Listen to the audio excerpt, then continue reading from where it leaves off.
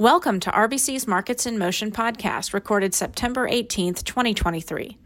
I'm Lori Calvasina, Head of U.S. Equity Strategy at RBC Capital Markets. Please listen to the end of this recording for important disclaimers. Today in the podcast, three big things you need to know. First, the misery index has fallen sharply since last summer, helping explain the surprisingly strong move in the S&P this year. Second, deleveraging was one key theme that jumped out to us from RBC's industrial conference last week. And third, other things that jumped out from our high-frequency indicators last week include the recent improvement in bottom-up 2023 S&P 500 EPS forecasts, as well as the return of U.S. equity fund inflows. If you'd like to hear more, here's another 5 minutes. While you're waiting, a quick reminder that you can subscribe to this podcast on Apple and Spotify. Now the details.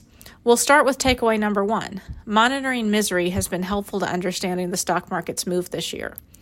Last week, one economic chart that caught our eye, which we haven't looked at in quite some time, was the misery index, or the sum of unemployment and inflation.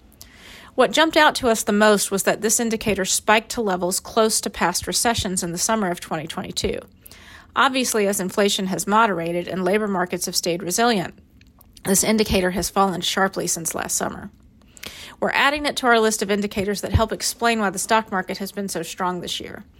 Even though a recession didn't occur in 2022, in some way recessionary conditions were actually in place. We've talked about this before when we've pointed out how closely the S&P 500 has traded with trends in consumer sentiment over the past year, which on the Michigan survey hit recession-type extremes in 2022 as well. Our bottom line, we continue to view 2023 pricing in the S&P as a classic recovery trade. We're keeping a close eye on the misery index going forward and note it's picked up a little bit as summer has come to an end and investors have started to worry about a possible resurgence in inflation.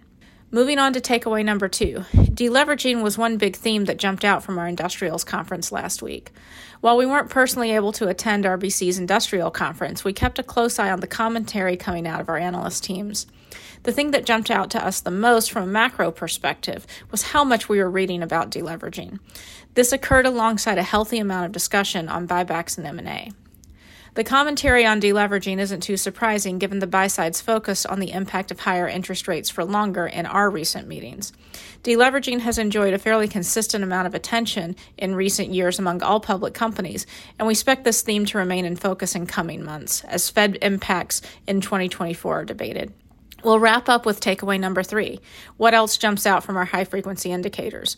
Both of the things we're highlighting here are positive data points for the stock market and help explain the recent resiliency, which has been a little surprising to us. First, 2023 earnings forecasts for the S&P are moving up. Bottom-up 2023 S&P 500 EPS forecasts moved up a notch in August. This is unusual in years where earnings forecasts started out the year too high. Normally, consensus forecasts are stable after the midpoint of the year and don't really move up this late. Secondly, U.S. equity funds are starting to see inflows again. U.S. bond flows have been steady in positive territory, but we've started to see inflows to U.S. equities return after a brief foray into negative territory. This return of U.S. equity inflows has occurred as flows to emerging markets, China, and Japan equity funds have weakened. Within the U.S., both large cap and small cap flows have improved, and within each of those, improvement in passive flows has been most noteworthy. Within large cap, there's also been a much stronger improvement in growth and value that's driving the overall U.S. equity fund inflow return.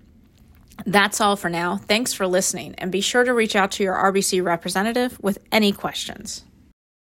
This content is based on information available at the time it was recorded and is for informational purposes only. It is not an offer to buy or sell or a solicitation, and no recommendations are implied.